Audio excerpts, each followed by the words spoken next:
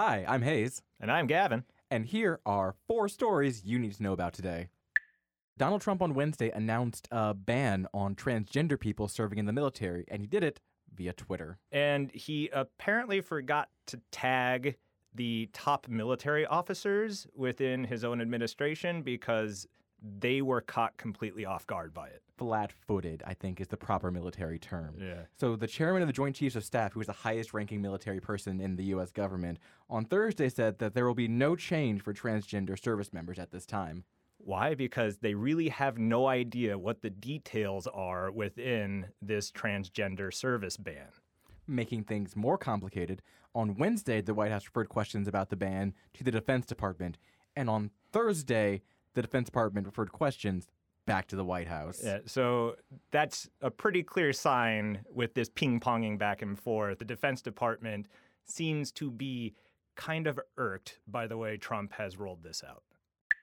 Next up, it's the Mooch versus Reince Priebus. Newly minted White House Communications Chief Anthony the Mooch Scaramucci has a new target in his war against White House leakers, and that would be White House Chief of Staff Reince Priebus.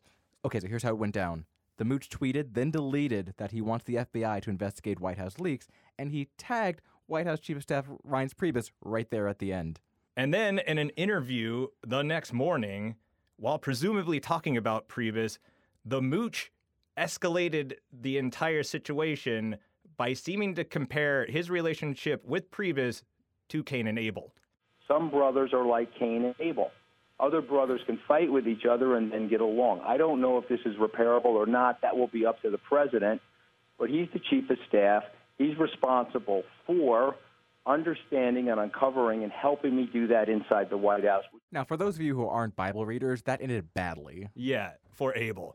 And so between this deleted tweet in which Priebus was tagged and this biblical comparison, it's further proof that there is just open warfare within the Oval Office on leakers. Ding, ding! Hillary's writing a tell-all. That's right, Hillary Clinton has written a new memoir about the 2016 election called What Happened? There is no question mark. You don't need to phrase it as a question. It's just what happened. Period. Yeah, that title can be read in many different ways. The book will be released on September 12th, and Clinton promises she's, quote, letting her guard down in what's being described as her most personal memoir yet. She'll detail what it was like to run against and lose to Donald Trump.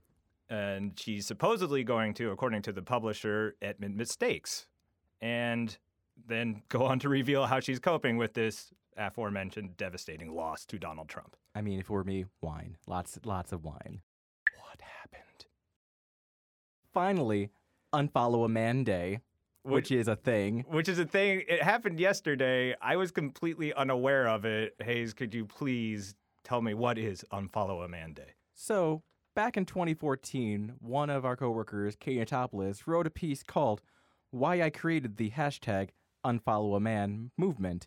In her piece, she describes just following too many men and how liberating it is to get rid of some of that dead weight. Yeah. So this year, Katie created a quiz called Make a Chipotle Order and we'll tell you which man to unfollow on Twitter.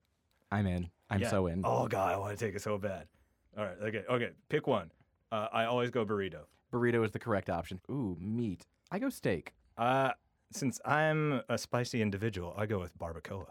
And I got unfollow a male coworker. Oh, snap. I got unfollow a man who works in politics.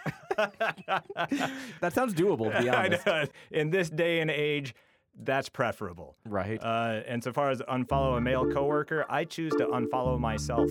Twitter deleted. For more on the latest stories, download the BuzzFeed News app.